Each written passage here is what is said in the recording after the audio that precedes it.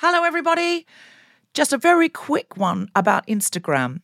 If you're on it, Meta, the parent company, is reducing the number of political posts visible to users on their feed. This is a real thing, not a hoax.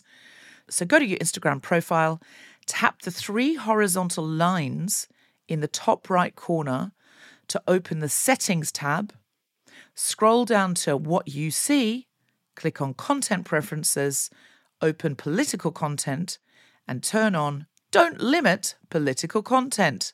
That's an option. Otherwise, you won't see almost anything we post because we are deemed political. Please do that now, or you won't even see the posts about our shows, our fun things. So if you want to see Guilty Feminist content and know when we're coming to a place near you or releasing a new podcast, do it now. Cool fact, a crocodile can't stick out its tongue. Also, you can get health insurance for a month or just under a year in some states. United Healthcare short-term insurance plans, underwritten by Golden Rule Insurance Company, offer flexible, budget-friendly coverage for you. Learn more at uh1.com. Mother's Day is around the corner. Find the perfect gift for the mom in your life with a stunning piece of jewelry from Blue Nile. From timeless pearls to dazzling gemstones, Blue Nile has something she'll adore. Need it fast? Most items can ship overnight. Plus, enjoy guaranteed free shipping and returns. Don't miss our special Mother's Day deals. Save big on the season's most beautiful trends. For a limited time, get up to 50% off by going to BlueNile.com. That's BlueNile.com. Ryan Reynolds here from Mint Mobile. With the price of just about everything going up during inflation, we thought we'd bring our prices down. So to help us, we brought in a reverse auctioneer, which is apparently a thing. Mint Mobile Unlimited Premium Wireless. How to get 30, 30, bit to get 30, bit to get 20, 20, 20, bit to get 20, 20, bit to get 15, 15, 15, 15, just $15 a month? Sold! Give it a try at mintmobile.com/switch. $45 up front for 3 months plus taxes and fees. Promo rate for new customers for limited time. Unlimited more than 40 gigabytes per month. Slows full terms at mintmobile.com. I'm a feminist, but this morning I actually said to somebody else, I don't want to work with friends on this project because how can I be a convincing imposter when they already know that I am one? That's not an imposter, is it? That's just an incompetent person. To be a good imposter, you've got to be fooling somebody. Yeah. So how can my syndrome be at its absolute best if they already know? That's all I'm saying. I'm a feminist, but I was going to wear... I've got a new jumpsuit, but it's all sorts of like skin tight, and I was going to wear that tonight. But then actually, as the night loomed, I was like, I actually feel a bit sort of periody and bursty. Nah, whack a smock on. It's a great smock. And I've done that. I'm a feminist, but I had my hair and makeup done today professionally because we're being live streamed, and a bit of this might be used on the telly at some point. So I've made an effort, and honestly, when I came in, I was a bit disappointed people recognised me and didn't say, oh, there's the young Elizabeth Taylor. I think between Burton marriages, I think that's what I'd like them to think. Is that what you're going between for? Two Burtons. I'd like to be the mid-Burton Elizabeth Taylor. Okay. And it would be great if someone just went, is that young Elizabeth Taylor who's just come into King's Place? I think it is. It must be. I don't think anybody would be risky enough to liken you to someone long, long, long dead. I'm all right with it. Okay. Do you know, it was a very sad day in our house when Diana Rigg passed away because the young Diana Rigg was Tom's massive pin-up. And I always used to say, the only time I have to be really frightened that he would leave me is if the young Diana Rigg came out of a time machine. It could happen. It's 2020. Continue. I've got some choices here. I'm a feminist, but as much as I love this podcast, tonight at the London Podcast Festival is better than any Guilty Feminist podcast has ever been before, because they've levelled up compared to normal Debs. Backstage, there's wine, beer, shortcakes, Twixes, twirls, curly whirlies, popcorn, crisps, nuts, lentil chips, salt and vinegar and plain. They've got the popcorn individual bags that have got sweet and salty in. There's bags of Maltesers, Freddos, Brewdog, San Pellegrinos, Diet Cokes, free mugs. I don't feel like it's very feminist of me to prefer this to all the previous episodes because of the snacks and free stuff, but I do. No, I understand. I'm a feminist, but I went on the radio the other day to be interviewed by Evan Davis, the host of Dragon's Den. And I couldn't help but use that time on air to pitch him my Dragon's Den idea for this Christmas, which I think will be a winner. And it's this: Christmas crackers that are 2 meters long. So you can pull and socially distance at the same time. Nice. I think it would work, because, I mean, obviously once you're in Christmas, you probably bubbled, let's be honest. But I think it would be a comedy thing. And also you could do them with your neighbours over the fence, actually, really, as a sort of fun way to get together. And I pitched this. You could fit loads more treats in, couldn't you, in the main tunnel as well? Yes, Yeah. Absolutely. The more Really favours. long hat. Yes, more favours. Well, what would be ideal is a hat that's so wide that it does also just keep people away from you. So the hat inside is a socially distanceable hat. Yeah. Look, you could brainstorm this with me. I'm telling you, this is a winner for this Christmas. And I told somebody this morning. I said it'd be really good because it would help people remember to stay away from each other. And they said, oh, but the environment people will come after you. And I was a bit tired and a bit grumpy. Yeah. And so I just went, well, you can't please all of the whiners all of the time. I said that about environmentalists. You can't please... Radio. No. I'd never say that on the radio. I am saying it on this podcast.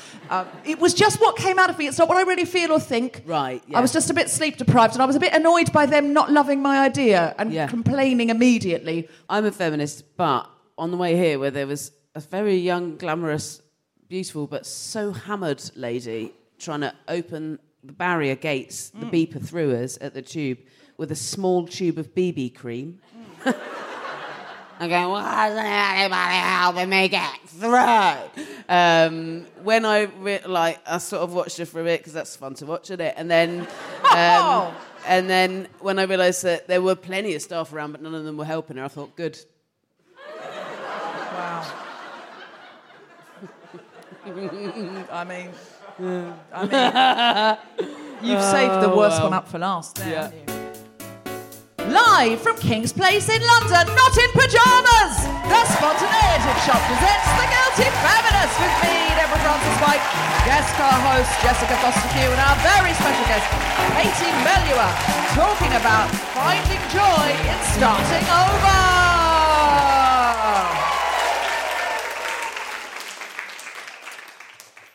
Hello, London Podcast Festival. Are you ready for The Guilty Feminist? Are you ready for the first Guilty Feminist at King's Place during lockdown? Then please welcome to the stage your host, Deborah Francis-White.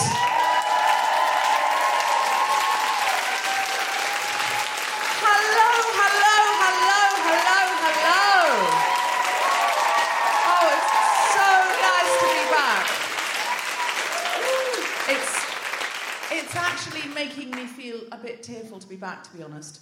The last show we did was here, and we've been gone for 6 months, I think. We've done 2 live shows in a quad in South London, which was so lovely at the New Normal Festival, but it wasn't here because this is where we've always had our residency, and we've toured everywhere, and we've played, the Royal Albert Hall and the Palladium and all of these incredible spaces. But this is definitely our home.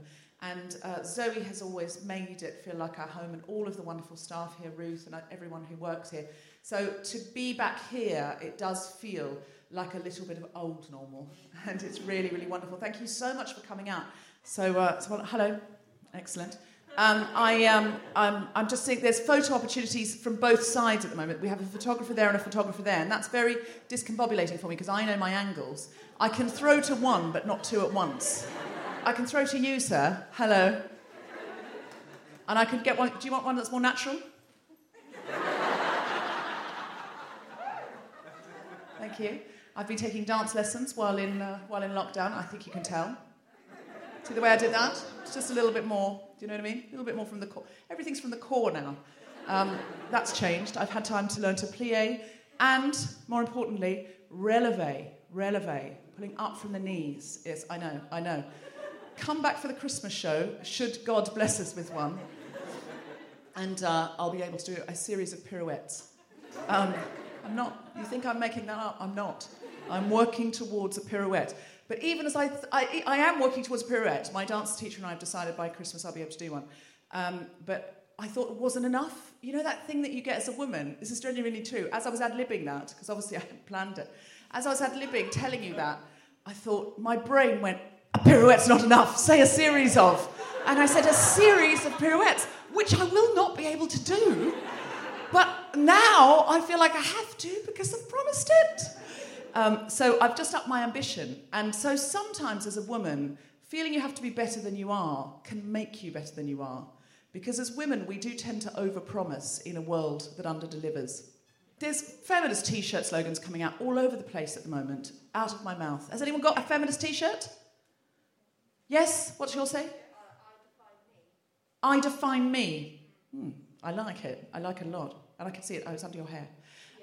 Yes. No, don't get it out of the way. You define you.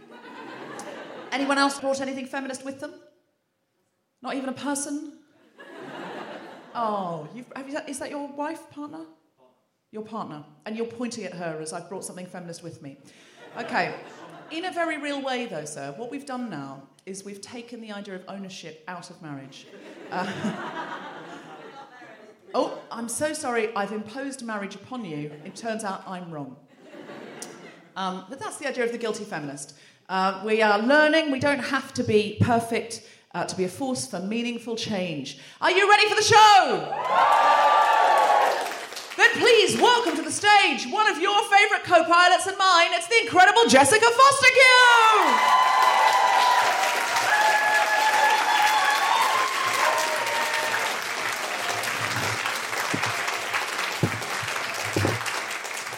Hiya. Ballet, Debs? Yeah. Yes, please. I mean, it's less... First I've heard of this. It's less actual ballet. It's more Right. like... It's more a bit more like musical theatre dancing. And sometimes I've got 2 dance teachers. Shut up. And one can't handle me. Because I want to do it every single day. And presumably this is over Zoom. It has been for nearly all of lockdown, because I thought that'll get me out of bed if I'm dancing. I was genuinely terrified, Jess. As to how one teaches one ballet over Zoom. Well, it's not really I think I'd be unhandleable. Ballet's an exaggeration of what it is, I think. You said a series of pirouettes. I have been listening. I really regret it. I told you my thought processes. I unpacked them for you. It's almost like my mouth said it. My brain was like, you'll be able to do a pirouette, and my mouth went, they won't be impressed by that. Say a series of. Yeah. That's not just me that does that, is it? No, I think it's a very human trait, especially in comedy, because it's like, quickly exaggerate it, quick exaggerate it. What I'm saying is comedians are big fat liars. I know what you mean. So I'm just absolutely fascinated by it, and I could derail the whole podcast, but I just want to understand how you learn ballet over Zoom. I don't even really know what a pirouette is. It's when you stand on one leg and turn around. Okay. So, but how do you mean then? So. Don't try and make me... No. So you just sort of...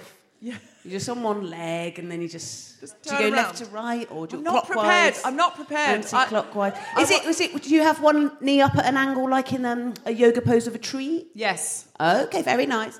And is it the one where you keep your head forward but your body moves so you don't get too spinny-winny? No. Yes.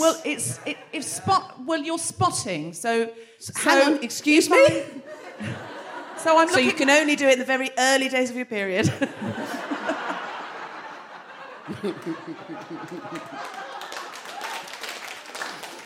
No, so I'm looking at that H on the screen there. Yeah.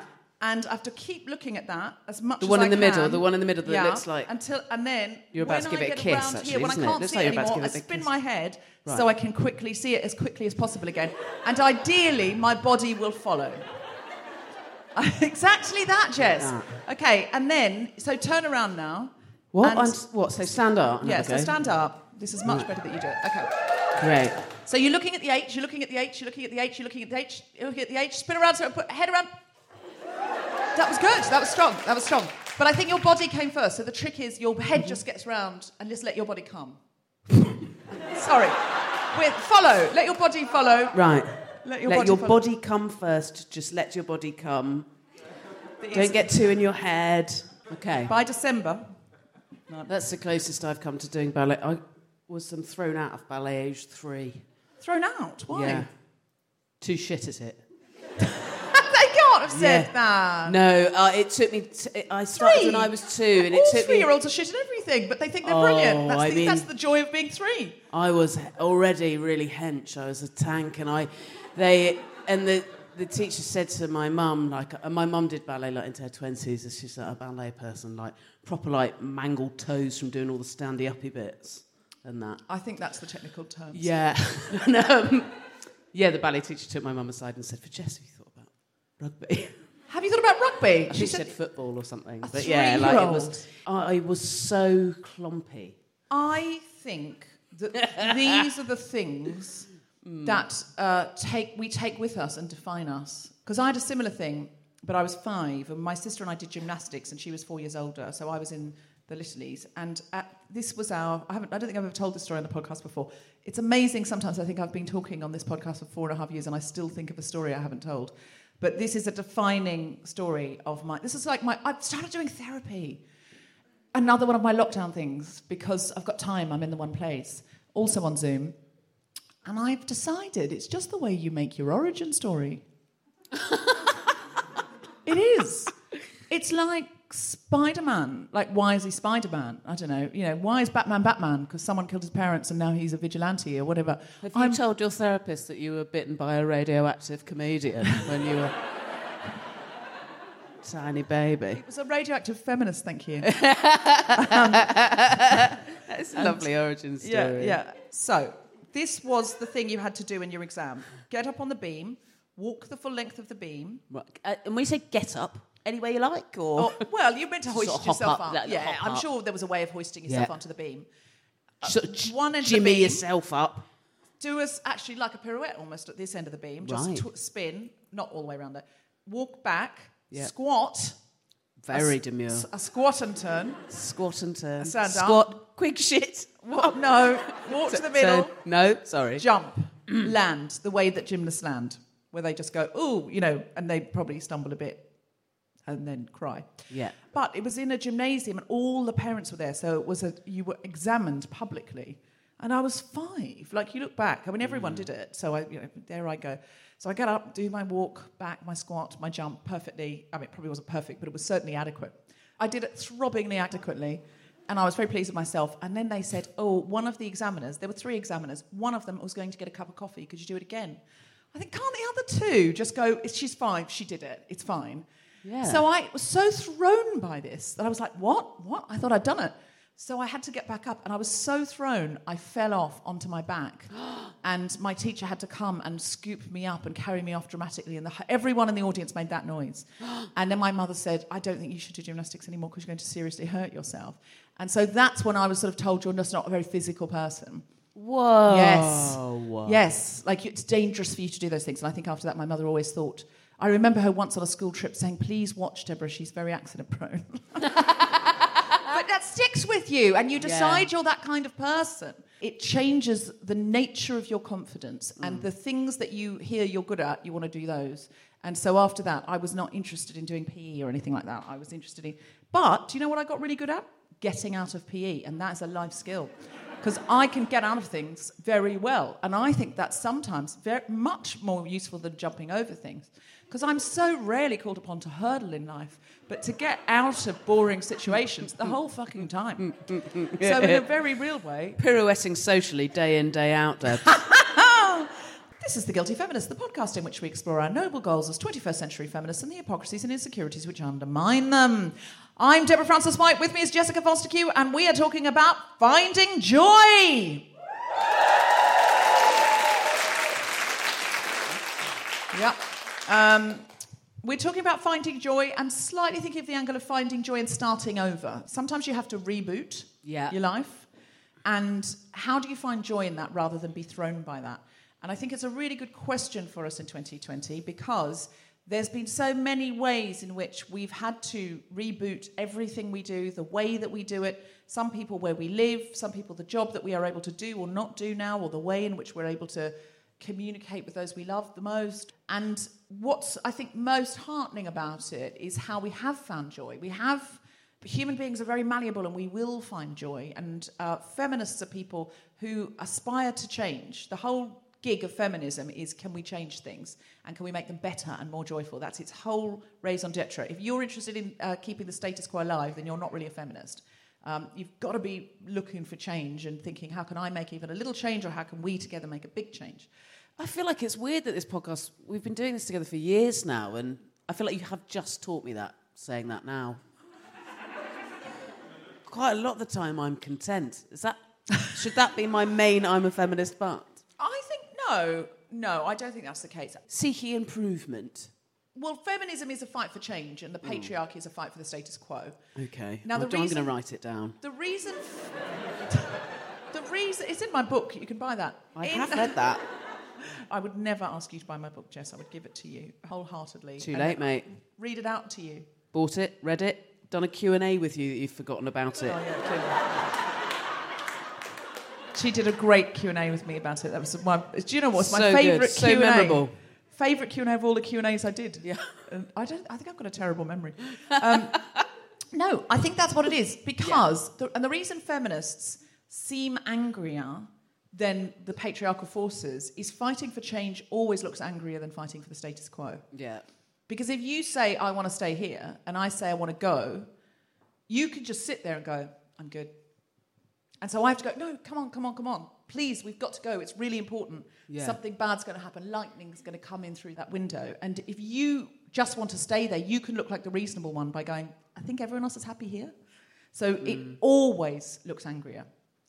So any time somebody says, oh, those activists are angry, or, they point to a Black Lives Matter protest and say they look angry, yeah, they are angry because they're asking for a change that absolutely needs to happen, and anybody can maintain the status quo by doing nothing.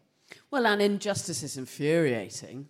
Yes. Yeah. So it's not just that it looks like anger. Sometimes it is white-hot fucking rage, Debs. Yes, no, absolutely it is. But I think, the thing that I think is, anger is one of the most common responses to exclusion after self-exclusion. Yeah. So I've gone, don't want to go to the Garrick Club because they don't want me. What is the Garrick Club? It's a show business club, but it's like really hundreds of years old.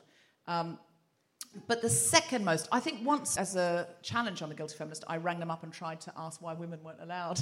How did it go? Well. Not well. The second most common response to exclusion is anger. Right. And I always think if you don't think white, straight, cis men get angry when they're excluded, do try putting on a female-only screening of Wonder Woman in your local cinema. You will see rage like you have never seen rage before, because a group that is rarely, if ever, excluded gets very, very angry. So that's what About International Men's Day is about.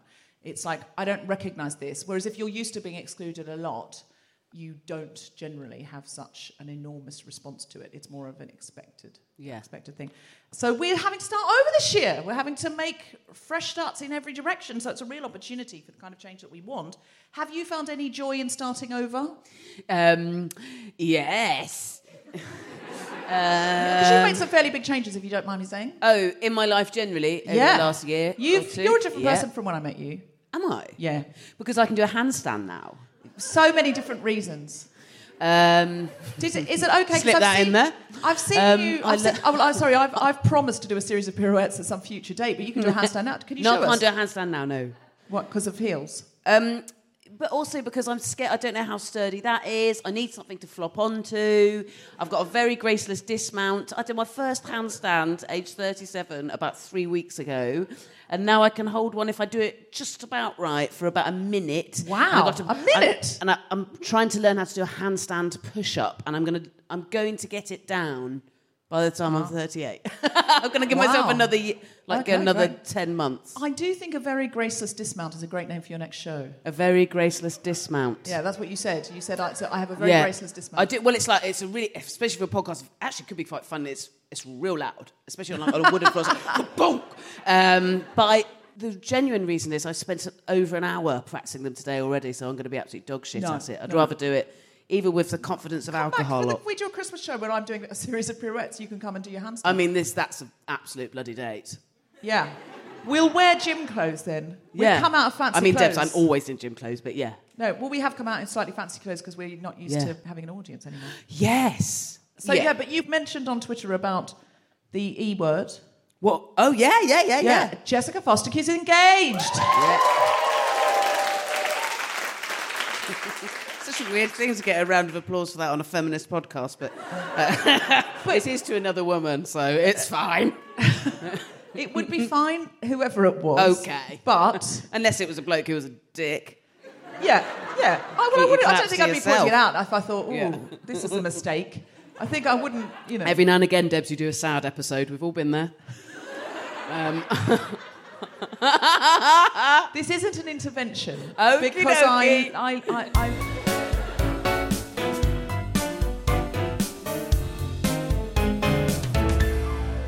Would you like to see some stand-up comedy? Then please welcome to the stage the incredible Jessica Fostekew!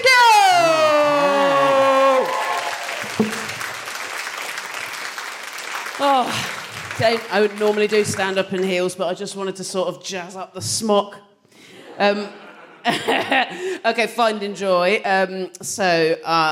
The best place to find joy is on holiday, I found. And I went on holiday recently. Don't worry, it was like a fine one. It was glamping. And basically, the bad thing that happened is I did a lie. We got there, and it was staying in a little hut in a field, surrounded by a horse's paddock. And the lady that ran it arrived as soon as we did. We said, "This is so lovely, what beautiful horses." And she said, "Are you horse people?" And I was like, "Oh, wow." The truth is actually, I've always been a little bit scared of horses, but on the other hand, I do think they're sexy. Maybe the two things go together, I don't know. But I was like, I sort of fluffed it. I was like, we don't really know, I don't really know what counts really as... I think they're lovely. Do you own horses? Do you have horses? Do you look after horses? Like, oh, well, no, then I have to admit I'm not if that's a definition, then... no, I think yours are great. But I have to say I'm not a horse person, and she was furious. Should have really popped it on the Airbnb thing, if I'm honest, that only really horse people were welcome. And then to sort of soften the blow for herself, she said, "Are you dog people? Are you at least a dog person? Are you a dog person?" Now, don't get me wrong. I don't hate a dog. I really bloody love a dog. I've had a dog in the past. I have had a dog. I haven't got a dog now. I haven't got one now. In fact, if a nice dog walks near me, I will ask, and then I'll have a touch of it. I do like a touch of a dog, but if you're going to say to me, like, "Oh, what type is that dog?" Don't know, don't fucking care. Do you want to have a look at a picture of your dog? Probably not, sorry. I'm medium about dogs, that's sort of medium to warm about dogs, absolutely not a dog hater, no hate for the dogs. Sort of a pretty, sort of warm ambivalence about the dogs, but this time round, I just went, yes I am, yes. Because where was it going to end with this woman? "Are you a cat person?" Surely you're a cat person. Are you a cat person? They're so easy, they even clean up their own mess. Surely you're a cat. You're not a cat person. Are you a fish person? At least be a fish person. You're a fish person. A couple of flakes of food a day. Come on, surely you're a fish person. Are you a tapeworm person? Surely a tapeworm person. Until you're nearly dead, you don't even know you've got them as a pet.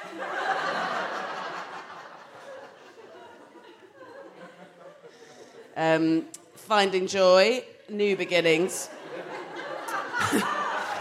Finding joy and new beginnings. Boris wants us to find joy in a new beginning of all. Collectively as a society, he'd like us all to lose some weight, and that's funny because I'd like him to kiss my dick. I don't think he's going about anything the right way on his health fitness kick, and it's tickled me. First things first, it's calories on the menus, isn't it? Calories on the menus. Anybody who did vote for Boris, some of you must have. Somebody did it, didn't they? Anyone who did that could only justifiably say, "Well, he's a clown, isn't he? He's just so funny. He's just such a charismatic. He's a fun guy, isn't he? Just a bit of fun. He's taking calories and putting them on menus. At best, that is a fun vortex." That's worse. It is a fucking toxic for anybody with any disordered eating. It's a death of the fucking catering industry, and it's not going to work. It doesn't work. Calorie counting diets don't work. Less than 3% of diets work, which means they don't work. They make it worse. If less than 3% of cars didn't work, you wouldn't fucking get in one, would you? Let alone get in a new one every single Monday and go, what's wrong with me?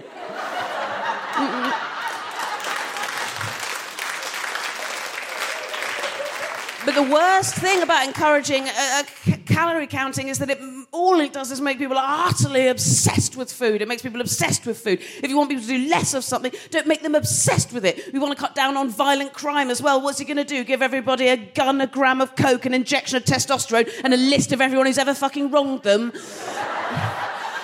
And don't get me wrong, there's types of exercise I absolutely love. I feel very privileged to have found things like weightlifting and handstands that bring me joy. But he wants everybody to... He's just done an advert for running. I don't know if you saw it. He did a little video, a hopefully viral video advert for running. What he does in the video is he walks a lot whilst talking about running. We all got that far, BJ.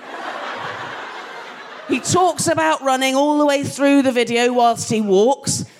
And he says in the video, the advert for running, he says, I get up first thing in the morning and I go for a run, and then that's the worst bit of my day over. This is a man whose job is running a country on the brink of the worst economic collapse in the history of all history, that's persistently riddled with a fatal pandemic. It's his job to run that country, and the worst bit of his day is the jog at the beginning of it. What an excellent advert for running!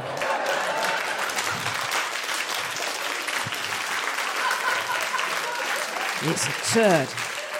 He's a turd man. I've lowered the tone so much that I'm going to leave the stage. Thank you. Jessica Fostekew, everybody!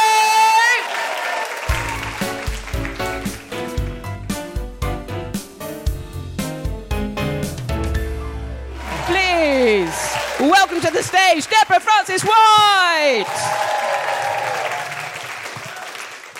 I want to talk about finding joy and starting over by looking back in history, as I sometimes do on this podcast, to find examples of women who found joy in starting over in the past, in situations that were so much more patriarchal than our own. So Lady Mary Wortley Montagu was a kind of badass, sassy, rich lady who just went places and did not give a fuck. She taught herself Latin, eloped with, and then from her husband. She travelled around, wrote letters, had 2 children, and she was out paying morning visits 3 weeks after the birth of her daughter. She had affairs, she ran away to Italy to join a hot lover. If you don't think that is finding joy and starting over, you are wrong. And she was more or less cut out of her husband's will, which I sort of understand in retrospect. But she kept writing letters to him because don't we all have that one ex we just can't quit? Now, when she was younger, Lady Mary had 2 possible suitors to choose from, Edward Wortley Montagu and Clotworthy Skeffington. And I think we can all agree she was justified in choosing Montagu on the name alone. You don't say, this is my husband, Clotworthy Skeffington. You'd feel like you were in an episode of Blackadder. But apparently she liked him too, and they argued in letters a lot, which is a way sexier mode of courtship than arguing on Tinder, I've heard. She proposed the elopement with Lord Montagu after negotiations for her hand broke down between him and her father about her dowry. And he wrote a bitchy essay about it, and they broke up and then got back together again and eloped, and then she ended up writing an essay that suggested abolishing the whole system of dowries, suggesting that selling ladies to men for their land assets rather than their personalities made for bad marriages. Still true if you sub in boob jobs for land assets, if you watch Love Island. It was a classic courtship, and the will they, won't they subtweeting essay writing definitely made for the best season of Riverdale. Revolutionary at the time, but in retrospect, who thought dads should have a say in who gets to bang their daughter? Dads should never have a bang veto. Dads have terrible taste in men. Famously. Anyway, there's a dad laughing there. Did you hear that? Just a dad going, yes, I do. And I try to impose it on her and it doesn't work. It's hollow laughter. Anyway, she travelled around with her husband's diplomatic missions all over Turkey and North Africa and various other Orient-based places, as they used to be called and now aren't. Looking at things, writing letters to people, back home about them. She was like a 17th century vlogger, if you are in the audience and a young person. In her later years, on her return to England, she had a passionate emotional affair with and then friend-zoned Alexander Pope, who got his revenge by bitterly calling her a lesbian in a poem. So it's nice to know some things don't change. And by things, I do, of course, mean men. She ended up dying of a terrible disease, having lived a life so colourful and intense, it's like one of those peacock mantis shrimp that have so much power they boil water and explode crabs with a punch as hot as the surface of the sun. Most importantly, and most topically, she brought the first version of smallpox inoculations into Europe and argued for it so effectively that it was adopted, bettered, and became a thing that some people do about diseases, even to this day. Vaccinate some people. You could say she was a pioneering feminist, a wonderful writer, and an extremely admirable lady if you ignore almost everything about almost all of her attitudes about almost everything. She wrote about her travels all over the Orient, in inverted commas, her sexy naked time with sexy naked ladies in Sofia, Turkey, comparing the freedom of conversation for women in the bathhouse with men's intellectual forums in the coffee houses of the time. She hung out with a pasha called Ahmed Bey in Belgrade, who was more polite than, I quote, many Christian men of quality. Take that, many Christian men of quality. She was certainly both determined and brilliant. Eventually, she succumbed to the fate of all brilliant and eccentric egotists, which is to be sniped at by bitchy society dames and called ugly in Italy by Horace Walpole. In her Turkish embassy letters, Montagu wrote that she had learned that Turkish women had property rights denied to English women, even aristocratic ones. She was also impressed by Muslim women's right to privacy and lauded the wearing of the veil as a tool for the freedom of women and a way to move freely around the city and have anonymous affairs with men. Anonymous to the men too, which is a baller way to offend both Christian and Muslim religious Moors and to invent a crack team of 18th century Turkish stealth sex commandos that would be a better movie than any Hollywood blockbuster reboot ever made.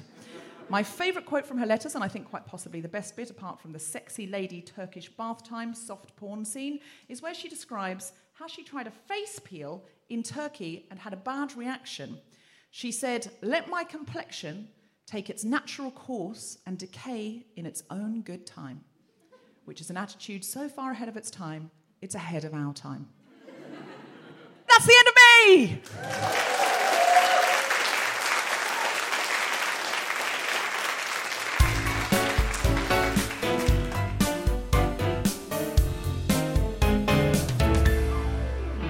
Hello, Guilty Feminists. This is Deborah, briefly interrupting your podcast listening with some news about a campaign we mentioned on a previous episode. Reem Mahmood is a young Syrian woman who needed help to go to university in Canada, and she's managed to get enrolled and she has a scholarship, but her GoFundMe was shut down due to the sanctions in Syria. She has some money from it, but she's had to start a new GoFundMe. Her situation now is she got a scholarship that paid her first term tuition fees of 10,000 Canadian dollars. This is a very competitive scheme and only one person gets it, and this time it was Reem. She raised $7,000 last time to put towards her second term tuition fees, but she needs another 10 grand to get a visa so she can prove to the government that she can afford to support herself. She's currently doing classes there on Zoom, but obviously she really wants to get out of a war zone and onto the actual campus. She's worked really hard for this. This is a really feminist cause. For more information about Reem, the scholarship she got, and her new fundraising campaign, see the links in our show notes and on our website. She's actually doing gender studies at the Canadian University. So if you or your organisation would like to sponsor her for a large amount of money, to just help her get there and become her sponsor while she's on her 3 years in Canada, then that would be absolutely magnificent. If not, if you've got a fiver or a tenner or a quid or anything, then please help out. It's a very, very feminist cause. Now, back in August, we had yoga teachers Janelle Lewis, Mia Togo, and Dr. Stacey Cece Graham on the podcast talking to us about wellness. Since then, we've had all three of them, plus Mansi Puri from India, leading yoga classes for us via Zoom. We have two more coming up, which you can book on right now. Vinyasa Yoga with Janelle Lewis is on Thursday, the 29th of October at 6:30 p.m. UK time. And Vinyasa Yoga with Mia Togo is on Thursday, the 12th of November at 6 p.m. UK time. Classes are 10 quid or 5 quid concessions, and all the details are on guiltyfeminist.com. All the money goes to the teachers and a little bit for our administrator, but we don't take any profit from this. We just want it to be in the world. Now, our website, guiltyfeminist.com, is also the place to go for all of our lovely merch, which does go to us, and our Pot for Good Things, and information about my book, The Guilty Feminist, which is available in Waterstones, Blackwell's, or wherever books are sold. The new edition features interviews with Hannah Gadsby and Phoebe Waller-Bridge. Thanks to everyone who came to see us record the live show at King's Place. It was so nice to be back on stage, even in a very socially distanced, masked up with the audience way. And thank you everyone who tuned in via the live stream as well. We hope to have more information about live dates soon, as and when we are allowed and they are safe. And now, back to the podcast. Mother's Day is around the corner. Find the perfect gift for the mom in your life with a stunning piece of jewelry from Blue Nile. From timeless pearls to dazzling gemstones, Blue Nile has something she'll adore. Need it fast? Most items can ship overnight. Plus, enjoy guaranteed free shipping and returns. Don't miss our special Mother's Day deals. Save big on the season's most beautiful trends. For a limited time, get up to 50% off by going to BlueNile.com. That's BlueNile.com. Hey, I'm Ryan Reynolds. At Mint Mobile, we like to do the opposite of what Big Wireless does. They charge you a lot, we charge you a little. So naturally, when they announced they'd be raising their prices due to inflation, we decided to deflate our prices due to not hating you. That's right. We're cutting the price of Mint Unlimited from $30 a month to just $15 a month. Give it a try at mintmobile.com/switch. $45 up front for 3 months plus taxes and fees. Promo rate for new customers for limited time. Unlimited more than 40 gigabytes per month. Slows full terms at mintmobile.com. Mom deserves better than a drugstore card. This Mother's Day, surprise her with a truly special personalized card from Moonpig.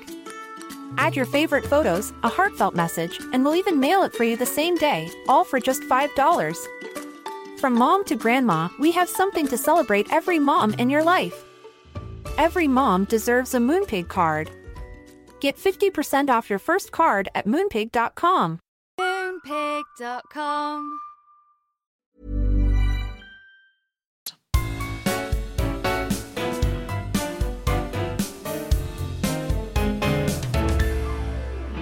Our guest today is one of Britain's most successful recording artists of the millennium, selling more than 11 million albums, 1 million concert tickets, and receiving 56 platinum awards. Put your hands together and make excited Guilty Feminists woohooing noises for the incredible Katie Melua!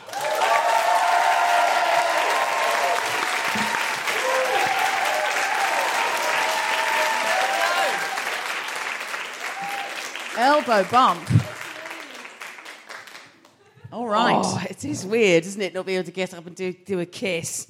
Or a hug. I know. But it's so good to be here. I'm so excited. And we're so excited to have you. Deborah, it's just awesome to see you. Like, honestly, it's I'm really, really honoured. I remember we met a year ago, or more than a year ago, and you were talking about Steve, the refugee that lived at your house, which is so inspiring. Well, he's very much our family now. Yeah, we did a show together called One Track Mind, where you had to say why a song was important to you. And I talked about Hey Jude, which is, I think, a piece I did on the podcast eventually. And you did a brilliant, brilliant piece as well. And I was just, like, blown away by you. And I've been hoping to get you on the podcast ever since. And now you're releasing a new album. I am. And I'm so delighted to be here. And, I wanted to talk about the starting over theme and the finding joy theme. Because, for me, I was very fortunate when I got to release my first record at the age of 19. And it was really remarkable because it sold incredibly well. I got to tour the world. And with that, doing it at such a young age, of course, there was a huge amount of pressure to sustain it and to make it even better. And there was, weird things that would sort of take over daily life, which was the visual aspect of it. So like what to wear. A stylist would show up at my house with 3 suitcases of beautiful clothes. And that's meant to be a really joyous experience, right? I would think so. It's meant to be. Can they come to me? I'd struggle. But, it was actually really tough because I'm a huge lover of... How many smocks have you got? It became more about that than it did about the music. Right, yeah. And, and suddenly that was really important in terms of how things were doing, how it was selling. By the time it came to releasing my 4th record, I actually, had a serious mental and public documented breakdown. My reputation and my the relationship with my management was under huge stress. And, I just felt like my work was in a free fall. So that was in 2010. And since then, I've just been, really working on starting over. I've surrounded myself with an incredible group of people who are, very conscientious, who are very family-focused, and who, let me do the work that I really, really want to do. And I know I probably shouldn't say let me, on this feminist podcast, but it just means the world to me to have that support and to essentially pour my energy into study, because the English language means the world to me. I find it really fascinating. On this record, this is the first time where I have completely written the words myself. And in order to do that, I went to study actually at the Faber Academy. I did a short course in fiction, and I discovered the brilliant Flannery O'Connor. Do you know the American writer? She's just amazing. And one of the things I learned from her was, she said, as a writer, you have to have the sharpest eye. And so I really wanted to use all the things, that she gives us in a lot of her essays about writing. And to me, that's documenting love, in lots of different ways, whether it's documenting love between man and woman, or it's documenting the tug of war between, your love of your work and the love you're trying to give to your family, and the sort of battle between that. And I don't know, through that, I have been able to find this joy, been able to pour it into this album, and now it's out on the 16th of October. Remember the date exactly. And it's amazing, everyone I've spoken to, what delights me is the journalists, where they're coming from. So it's from Russia, from America, from South Africa. And also it's the nature of the conversations that I'm having with them, which isn't just about, my personal life or the success I've had, but it's about the actual nature of the work and the quality of the work, which is about the musicianship and the words, and that just means the world to me. Amazing. Well, I've absolutely loved listening to the album. I've had a sneak peek. Yeah, it's lush. It's not a peek, is it? Because it's an album. No, it's a sneak. Oh, eek. Thank you. A sneak eek. Oh, gosh. I've had a sneak eek, and I loved it. And I wondered, because our podcast has supported refugees in many ways over its period, how much of learning to start over and find joy is from your childhood. Because we've talked before about your family not being refugees per se, because refugees are fleeing and they're having to rely on someone else to let them in and show that humanity. But you and your family got out of Georgia before you had to do that. Yeah, Georgia in 91 was going through a civil war from the breakdown of the Soviet Union. And so the country was at a complete standstill from 91. We left in 93. And my parents, we were really lucky. My dad's a doctor, so he managed to get a job in Belfast in Northern Ireland. And so we moved, and they were about 35 at the time. So can you imagine, the courage it must have taken to take me, who I was about 8 years old, and my brother was 1 year old. And we moved over to Northern Ireland, didn't speak a word of English. My dad did, of course. And I really learnt from them this incredible courage and honour in starting over. Your dad got a job in Northern Ireland and got a transfer there, but you didn't speak any English at that point at all? Not at that point. I knew sort of rough English, the way I know French at the moment, which is just bonjour and ça va. Menu. Exactly. Tourist textbook. Yes, Où est la piscine? if you needed the swimming pool in Paris, you'd be fine. The thing is, I know how to say "où est le gare," but then when they turn around and go, "Oh, I'm better at understanding that," and I'm I don't know. Deborah, that actually was like 3 rows down on the left, and then it's basically on your right behind the big blue lamp post. Okay, that's so what I said. Okay, actually fine at listening. Okay. But it is, I'm the opposite. But turning up in Belfast as a child, 8 years old. And was that scary for you? How much of that do you remember? I remember a lot of it. The thing is, in Georgia, we had an impression of the West. So we'd seen films and movies from the UK, from America. We'd seen Freddie Mercury, dancing in his music videos. But had you watched Ferris Bueller's Day Off and then you turned up in Derry Girls? No, I hadn't watched that one, but I'd watched Eddie Murphy films. And so I kind of expected coming Hollywood. Coming to America, coming to Belfast. Exactly. Yeah. But honestly, it was incredible because we didn't always have electricity that worked in Georgia. We didn't always have water. So moving to Belfast, turn the tap on and water comes out. That was miraculous. And so the fact that little detail just makes you so happy at the start of your day. And then I'd go to school, and the school was really colourful. Whereas the school in Georgia at the time was like, the schools you see, say, sort of in the old communist countries, very grey, really grim-looking. We just had to stand there and learn and recite these great old poems off by heart, which is actually a beautiful thing now when I look back at it. But it was remarkable to be in Belfast and to have the chance to get educated and to grow in this country and get educated here. Were your parents concerned about leaving somewhere where there was a civil war and going into the Troubles? Because going into 90s Belfast... Yeah, it's pretty spicy. Yeah, for a lot of people, that's...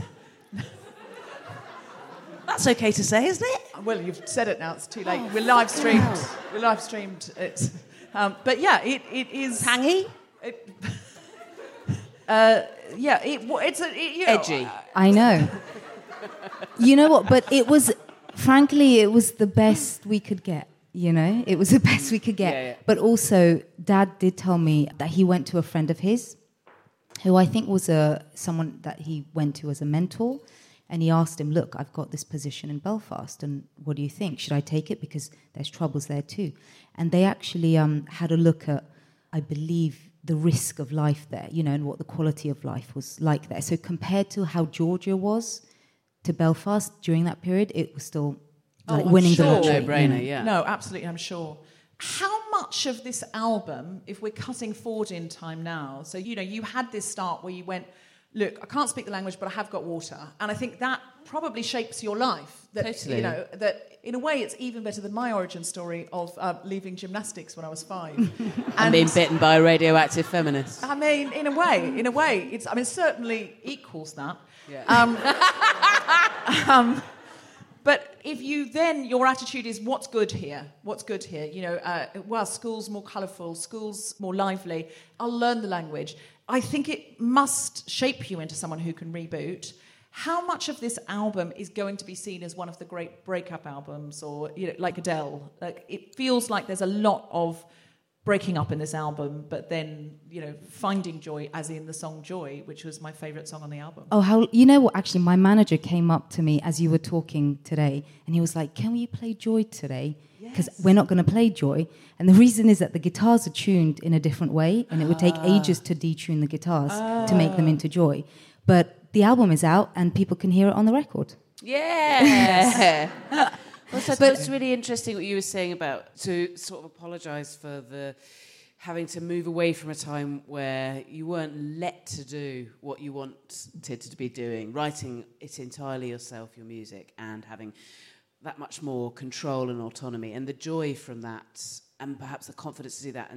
But also, there's no apology necessary for the letting you. One, you're providing us an insight into the world of being a singer at 19, I think it's relatively common knowledge that it's, you do get a lot of people putting their oar in, but equally I think there's a more general point in the sense that seems to be some universality in the coming of age, in the realising that we do have more choice than you think you do.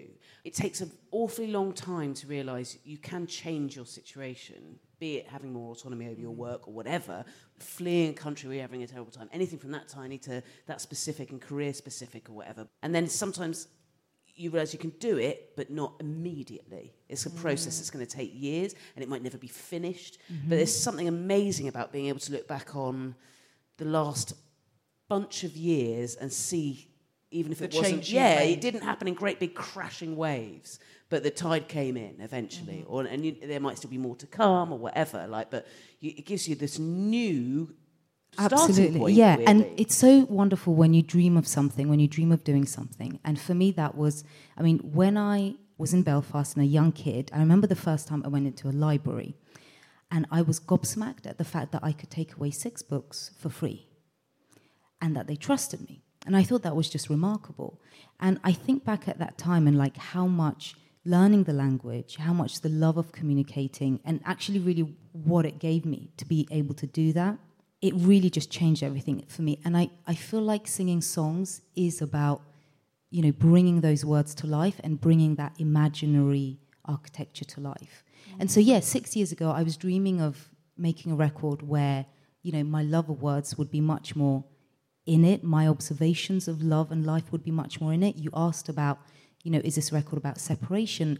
And it's something that I've been through recently, and I can't avoid it. It is something that has been part of my life, and I have to face it. But I sort of think about, how can I do it gracefully and also beautifully? Because I am quite an aesthetic. I want the music to feel and sound beautiful, and for the listener to be engulfed by love, if the music is about love, but for it to be honest and honourable. Yeah. Well, that really comes through. And I think learning English as a second language, I always think with Steve, his English is incredible. He'll say, he had a very avuncular energy. And a mutual friend of ours who went to Cambridge said, sorry, what was that word, avuncular? And I was like, how is your English like that? And he said, I'm just always learning all the time. He corrects my English a lot because I say number instead of amount and things like that at the wrong time. But then I think, I learnt English as a baby. And what do babies know? He learnt it as a grown-up, so I understand why his is better. I don't blame myself. And I think sometimes you can become a wordsmith because you've had to ask what each word means and then look at it and pick it up. And when you learn mother tongue, some people don't think about the language they use at all. They just open their mouth and whatever comes out, comes out. And what they mean comes out. That's a very beautiful story about going to the library and the concept of a library being a beautiful one for you because it was about trust, which I've never thought of because I was taken to the library since, I was very small and we always went to the library and that was just what we did. So I never thought they're trusting me with these books because I was trusted with books before I understood the concept of trust. And I hope you bloody took them back. I did. I always took them back. And I think that your love of books and therefore your love of words is now made you the person that you are. You have to audition each word. And that's true, but it's not just the words, actually. It's also the love of this country. I know sort of talking about the love of England and the love of the United Kingdom isn't very cool here at all. You just don't do it. But as a foreigner who came here when I was 8, the sound of how people talked and the politeness and the subtlety and the grace of the nature of, this country is just... It's delightful from my perspective. There's a song about that on your album. Oh, which one? Which one did you... It's called... Is it? I think it's... English Manor? Yes, English Manor. Well, the title, yes. But I actually created a fictitious story about a love triangle on that one. So it is worth checking out, yeah. Because we're going to... Would you like to hear a couple of songs from Katie's album? Excellent. Yes. Are you allowed to tell us which ones? Yes, I'm going to sing A Love Like That and Your Longing Is Gone. I'm so excited. Yes, please. Very excited. Is there anything you came to say that you didn't get to say? No, I managed to say absolutely everything. Wonderful. Yay. You did it very beautifully and you're so articulate. You're a guest that takes care of yourself. We didn't have to ask you anything. You just came and sat down and said many beautiful things. I don't think I've ever had a more competent guest. Have you? She just took that and just said many beautiful things. I know, it's really beautiful, actually. I felt very relaxed. Yeah. Everyone must buy the album. Could you tell us the name of the album and where we can buy it? The album is called Album Number 8. You can get it on all the usual online places, including my website, katiemelua.com. Wonderful. Glorious. Album number 8. Download it the second that you get home, if not before. The only reason you're allowed to get your phone out is if you're going to download Katie Melua's album. Before you do that, can I quickly plug something I've discovered today? I was in a lovely little independent cinema, and a lady came over and said, we've got a little art exhibition if you want to look, and I did. And it's art that's being created by refugees in Greece at the moment. Oh my and God, she is selling it, and there's some on auction now, only to the 4th of October for people in the room, if you go to 32 auctions online. But the charity that she's running it through are called Creation Without Borders. And she says that there will always be refugee art from Greece for sale from the charity called Creation Without Borders. And also all the money goes to making sure that refugees in Greece at the moment, can have access to the equipment to make art and time, space, etc. Wonderful. And then, I saw some incredible art at a school in Moria that some young people had done. And now we're going to do an episode on this coming up, that the camp in Moria has burnt down, and 13,000 people who were already in the space for only 3, they were already in inhumane conditions, but supported brilliantly by incredible grassroots organisations. That's burnt down and gone, and now people are in car parks and on the road. So anything you can do to choose love at the moment and give to choose love, and pressure your MPs and other European countries to just even choose a scrap of humanity, never mind love, then please do. And that sounds like a wonderful thing to support. Do you have anything to plug? I've got a podcast all about eating called Hoovering. It's brilliant. You should listen.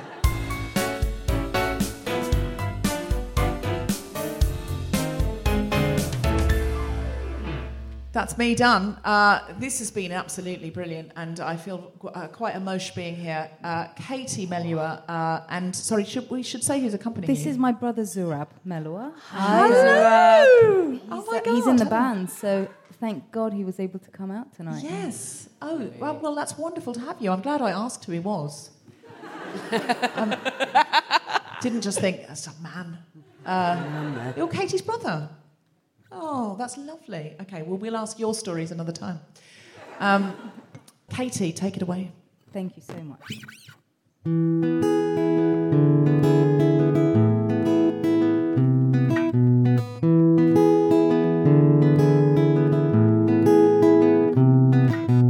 I'm taken in by what you've told me, but keep it all inside your songs. This isn't real, you don't even know me. How am I what you're thinking of? You see it turning a little crazy, speaking low into the dust. I've seen it torn into every shape, I've seen it leaving fast. It's a burning fire, it'll be a red, a bitter dream that makes you beg. It falls like rain, to dust. How'd you make a love like that last? How'd you make a love like that last?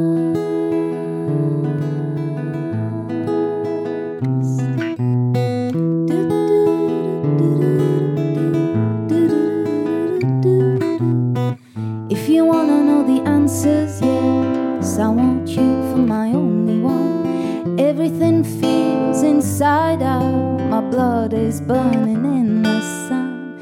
How'd you make the race so strong, the haze of love when you are near? But aren't you afraid of the state of us when it disappears? It's a burning fire, it'll be a wreck, a bitter dream that makes you beg. It falls like rain, it turns to dust. How'd you make a love like that last? How'd you make a love like that last?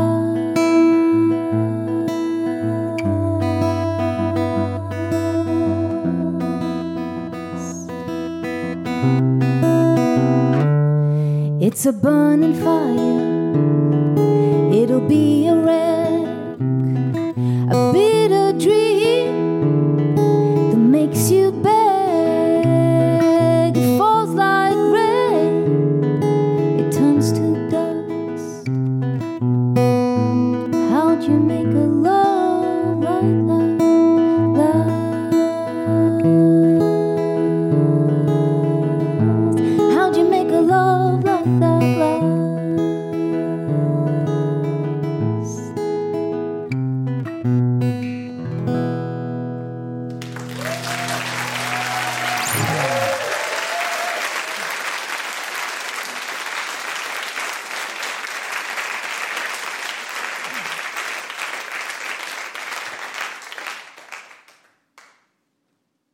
next one is called Your Longing Is Gone. It used to really feel like we were high flying. You could say our days were too good to be true. I loved it when you showed me that inside you were dying. Like I had to answer that pull from you. And then the leaves changed shades and up they flew.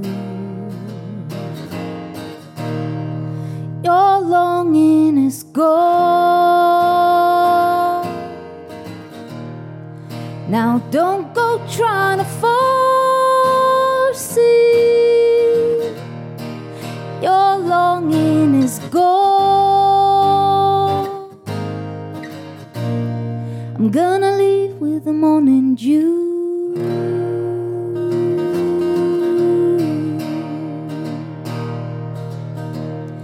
I got a list of places where I'll find my freedom. You could see me somewhere not thinking of you. Maybe it's because I gave you too much of what you were needing. But the real reasons are fading and shading in the blue.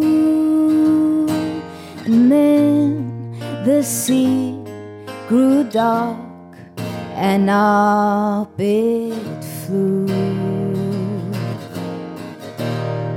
Your longing is gone.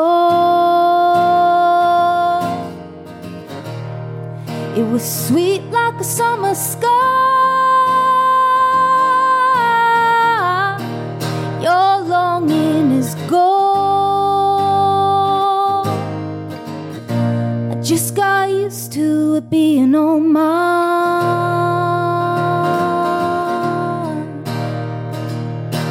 For a while we were the only thing that mattered in our lives. How did you make me believe in such a sweet, in such a free, in such a cool thing? Your longing is gone.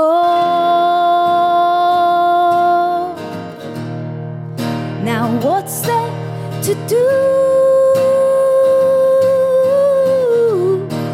Your longing is gone. I'm gonna leave with the morning dew. Your longing is gone. I'm gonna leave with the morning dew.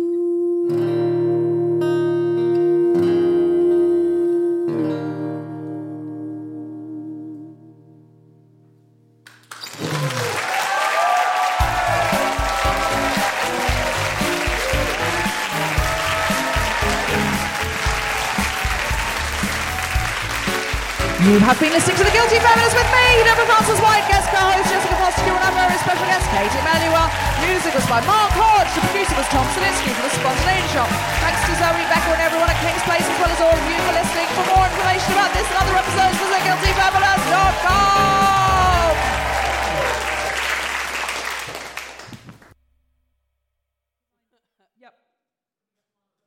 Yes. Okay. Right. Tom saying, let's play I'm a Feminist, but...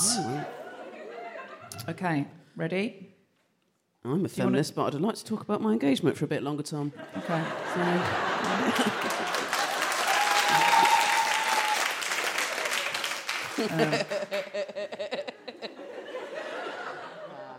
Anyway. I'll do one about your engagement. Okay.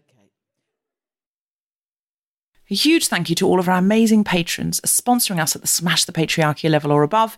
John Quilcoy, Sarah Brown and Sarah Boom. Mom deserves better than a drugstore card.